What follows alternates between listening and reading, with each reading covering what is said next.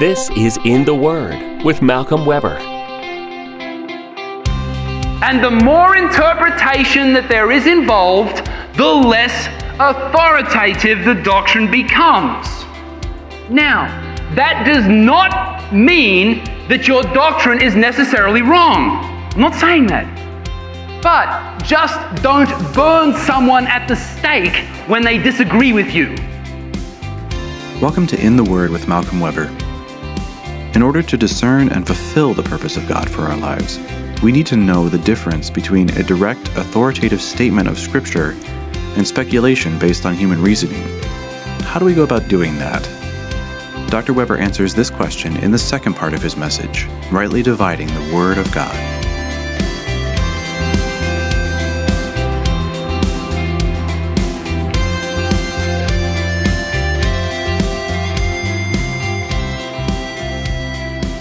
You see, there is no contradiction between knowing God and having good doctrine. Now, certainly, knowing God is more important than splitting hairs about fine points of peripheral issues. Okay? Certainly. I once heard a man, and he was a friend of mine, he's a good brother, in Australia years ago. In fact, I think, Paul, you were there. See if you remember this. And this brother preached an entire message one Sunday morning on the question, who was Darius the Mede? From the book of Daniel. Which of the historical kings was he? From the Medo-Persian Empire. You know, it's a big scholarly, or little probably, a little scholarly debate about who was Darius the Mede. Which one of them was he? And we're a bunch of kids, you know, that were just on fire for God, and this bro got up and taught on that. And I have a feeling that most of the people in the congregation at that point had never even read the book of Daniel. And had never even heard of the Medo-Persian Empire anyway. And he actually did. Were you there, Paul? Paul remember, he's testifying, it's a true story.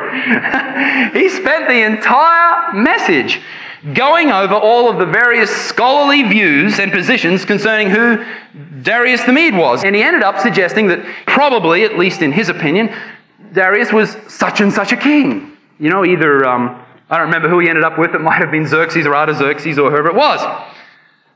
Yahoo! Now, dear friends, knowing God is more important than knowing who Darius the Mede was. In fact, knowing anything is more important than knowing who Darius the Mede was. And there are other such issues, aren't there, that we can involve ourselves around. For example, you know, mode of water baptism.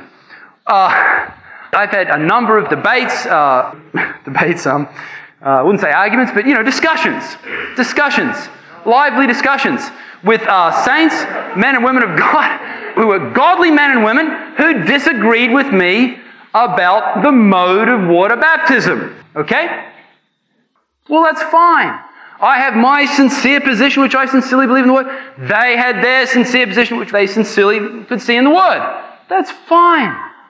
That's okay. The thing that blessed me was that they actually were baptizing people in water. You know, they were actually getting some people saved. That they even had someone to baptize anyway, however they happened to do it. All right? What really irritates me is the people that will just nail you, you know, to the wall on such issues, you know, such as the mode of water baptism. I mean, they'll fight you to death over the issue, and yet they're not baptizing anybody anyway, because no one's getting saved through their little ministry. You see, so it is more important to know God than to worry about those sorts of issues. To worry about. I'm not saying we shouldn't be involved or shouldn't seek to know the truth. We should, but not to the point where it begins to be strife and contention. And this brings me to something that will change your life. And this is our central point this morning, which we are about to hit and to nail to your heart. Okay? You ready for this? This is it. Our doctrines have various levels of authority. Some of the things that we believe are not as sure as others and do not possess the same degree of authority. All right, just hold on to your wig. I'd like to show you this continuum. Degrees of doctrinal authority. At the top of the continuum, there's a high degree of authority. At the bottom, there's a low degree of authority, and there's every point in between.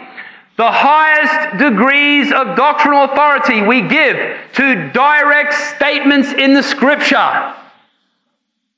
You understand that? We're going to look at this now. The lowest levels of authority we give to what are speculations from the Scripture. And then there are various points in between. Now hang on here. This will change your life. Let's look at this in detail now. Direct statements.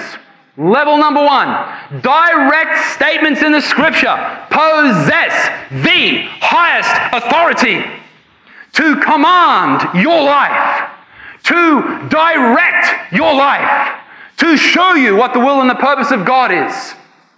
Direct statements of Scripture. These are not interpretations. There is no interpretation in these, but they are direct statements. They carry the highest authority. They are the direct, clear Word of God with no element at all of human interpretation involved. For example, the deity of Christ.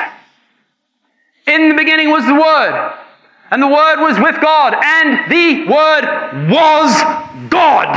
Amen. Later in John 1, the Word was made flesh and tabernacled among us. We beheld His glory. Hallelujah. The Lord Jesus. The Word was the eternal Son of God. And John says, pow, the Word was God. Direct statement of Scripture. Highest level of authority. Are you with me? Another one would be, for example, the humanity of the Lord Jesus Christ. One mediator between God and men, the man, Christ Jesus. In other places, the humanity of the Lord Jesus. Direct statements of Scripture carries the highest authority. Hallelujah. How about Jesus' bodily resurrection?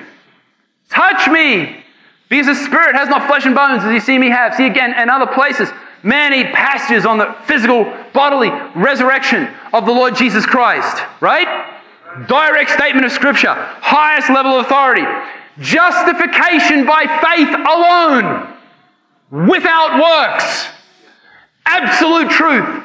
Direct statement. Highest level of divine authority. No interpretation involved. It says it. Pow! Justified by faith alone. Period. Praise God. You see, these are truths. These are doctrines that you would die for. Right? You should. If you're a Christian, you should. Amen. And furthermore, this is the stuff that you need to be saved. This is the stuff that you need to have eternal life. Your very life depends upon you being straight on what are direct statements of Scripture, on what carry the highest level of authority. If you disagree with these doctrines, you are not saved. It's not a matter of loss of reward. It's not a matter of being a baby Christian. It's a matter of not being saved. Now, someone, may say something without understanding it. Fine. Sit them down, take them through it. Show them the Word. You must believe these sorts of issues from the Scripture, or else you have no eternal life. John said so. Paul said so. Peter said so. Amen. Okay. Now, as we move down the continuum of doctrinal authority, we come to level 2, which is direct implications of Scripture. And these are what I would call close interpretations from the Scripture. Now, they are interpretations as opposed to direct statements. But they are very close interpretations. They're not distant interpretations. So they're not quite as authoritative as direct statements because there is an additional step of interpretation involved. It's a very small step, but it's a step nevertheless. But these still carry a very high level of authority and should be taken very, very seriously. For example, an example of what a doctrine that is a direct implication of Scripture would be the triune nature of God. Okay? That is not a direct statement. It nowhere says God is triune. Okay? God is one eternal Spirit who eternally manifests Himself as Father, Son, and Holy Spirit. It's a beautiful doctrinal statement. Very true, and is borne out by many Scriptures. But that statement itself is nowhere found. Okay? Now, we do find many affirmations of the deity of the Father, of the deity of the Son, of the deity of the Holy Spirit. We do find affirmations of the eternality of the Father, the eternality of the Son, the eternality of the Holy Spirit. We do find affirmations of the entire deity, that the fullness of God is in the Father, the fullness of God is in the Son, the fullness of God is in the Holy Spirit, right? We find all of that, but nowhere does it put it together in our little Trinity doctrine, right? The Trinity doctrine is true, but it's not stated. You see, it's not a direct statement, it's a direct implication. Are you with me? Yeah. Okay, I'm not saying it's not true. Very, very much true. And carries a very high level of authority. Okay? But there is just one small step of interpretation involved there, to go from the Scriptures to the doctrine. You see, in the deity of Christ, there are no steps of interpretation. The Word was God. Just read it. No interpretation, just reading. You see? Direct implications have a very small step of interpretation. It's not a dangerous step. Okay? We're going through a process here. You'll see why we're doing this once we get to some of these lower levels. When we get to the reason why we're going over this. So, triune nature of God is a direct implication of Scripture. The fact that Jesus did not die spiritually upon the cross is a direct implication of Scripture. It's nowhere said in the Bible Jesus did not die spiritually on the cross. Okay? But it is said that He was always holy, that He was always in the presence of His Father. Okay? So, we can make a very small interpretation from that and say, therefore, He didn't die spiritually. That's true. It's correct to do that. But it is different from a direct statement. So, concerning direct implications, would you die for such a doctrine? I would. I'd die for a direct implication. The holiness of Jesus on the cross? Absolutely. There's no salvation, guys, if He wasn't holy on the cross. The triune nature of God? Absolutely. Those are very clear direct implications. Okay, thirdly, as we come down, we come to probable implications of Scripture. And see, these are a little more distant interpretations.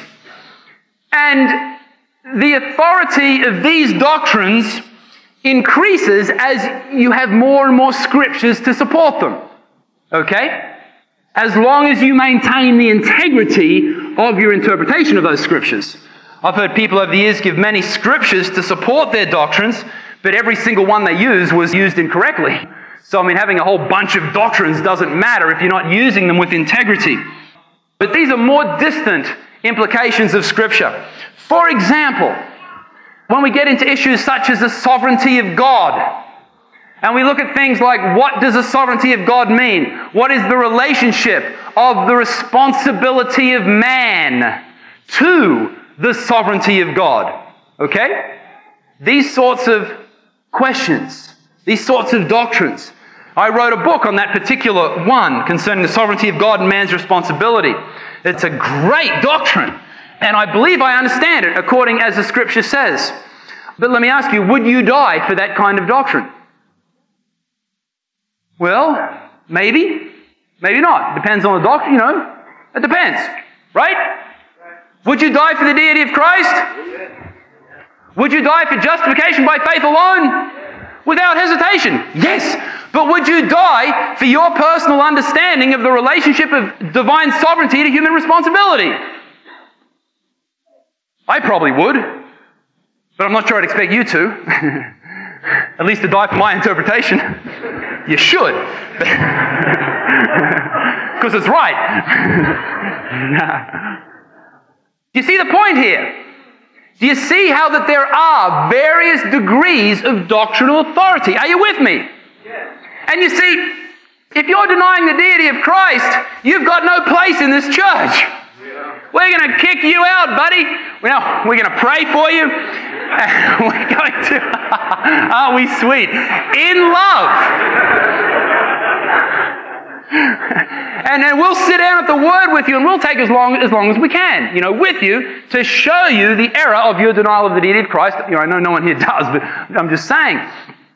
But if it came to the point where you stubbornly refused, you've got no place in the Church of Jesus Christ. Okay? You're not saved. If you don't believe that, you're a Jehovah's Witness. You're something else. You're not saved. You're not a Christian. Right? But on an issue of the relationship of divine sovereignty to human responsibility, some of you don't even know what I'm talking about there. So, we're not going to throw you out just because you don't, agree with me at every point of that doctrine. Okay? Hallelujah. Does that make sense? All right. Then we come to level 4, inductive conclusions from Scripture. We're going lesser authority. An inductive conclusion. In the beginning was the Word was with God, the Word was God. That's it. That's an eternal, absolutely true statement. You can pull that verse out of its context and it means what it says, what it means, what it says, what it means. Pow! Jesus was God, right? But there are times when to correctly understand certain doctrines, we need to go to the whole Scripture and look at what the whole Bible says about something. We need to seek to understand it in the context of history and culture. We need to look at what the author originally intended by his words to those people in that place at that time, and then prayerfully consider how to apply that to our lives now. Right? Those are inductive conclusions. In the beginning was Word, was with God, the Word was God, has nothing to do with culture, history, time, who he was talking to, who he wasn't talking to. You see what I'm saying? But there are doctrines where we need to have more of an inductive approach to looking at the Scriptures. And so, for these kinds of conclusions, for these kinds of doctrines, there is quite a lot of interpretation that comes to play. Are you with me? And the more interpretation that there is involved, the less authoritative the doctrine becomes. Now, that does not mean that your doctrine is necessarily wrong. I'm not saying that. But just don't burn someone at the stake when they disagree with you. Come on, say hallelujah. Amen. Now, you see, you've been through some of this. Level 4 issues are addressed in the Scripture. They are. They're there in some form or another. But they're not that clear. Okay? There is some level of interpretation involved in these doctrines. For example, your view on the rapture. Right? Uh-oh. It's not that clear, guys. Now, you may think it is. God bless you. You may be one of those ones with all their charts, and it's like, here it is, Here are the vials, and here are the trumpets, and here's the first angel and the 28th angel, and here's how. They've got it down, right? When it all happens, it's boom, boom, boom, boom, boom, boom, boom. I sometimes think about all of those poor trees that died so these fellows could put their charts, up on this kind of stuff. You ever heard of Brother Howard Pittman? He died, went to heaven, saw God, all that kind of stuff. God sent him back and met him a couple of times. And one of those times, had the opportunity to share with him a little. And I said, brother, you've been to the throne of God, you've seen God or in some form. He was outside the gates or something. And anyway, I won't share the rest of that, but if I remembered it, I might. But anyway, I said, Brother Pittman, you've been right in heaven and at the gates of heaven or wherever it was, and you've talked with God. God actually spoke to him, and you talked not talk back, but you spoke with God. Not a wise idea to talk back to God, but speaking with God's okay, right? And I said, when you were in heaven, the Lord gave him a number of things about the end times and, those sorts of things. I said, did the Lord tell you anything about the rapture? And he thought and he said, no, I don't believe he did. He didn't tell me anything about the rapture. It's kind of interesting, isn't it, that sometimes I wonder that the things that we think are so centrally important, God doesn't necessarily share our priorities. Anyway, but I guess he hasn't been through our seminaries yet. Doesn't have the right letters after his name. Not quite as qualified as some of us are, But I said, well, okay, maybe the Lord didn't tell you, but what's your view on the rapture anyway? And he looked at me and he said, concerning the rapture, he said, I hold to the pan-rapture view. He said, some believe that the rapture comes before, some believe it comes during, some believe it comes after, some believe a little bit of it all at each of those and some more besides, but I believe when it all pans out in the end, I'm going up. Come on now, that's good doctrine. That's good doctrine. Hallelujah. I'm not saying the doctrine doesn't matter, the doctrine of the rapture does. I'm not saying that. But I am saying it's not that clear. It's not that clear. It's not. It's really not. Okay. I can tell it's time to move on to the next example of an inductive conclusion. We're so glad you joined us for In the Word with Malcolm Weber, a weekly podcast featuring selected teachings from Dr. Weber's over 40 years of ministry. Find more teachings along with books, courses, tools, and other resources from Dr. Weber at www.leadersource.org. Tune in next week for the third part of this message, Rightly Dividing the Word of God.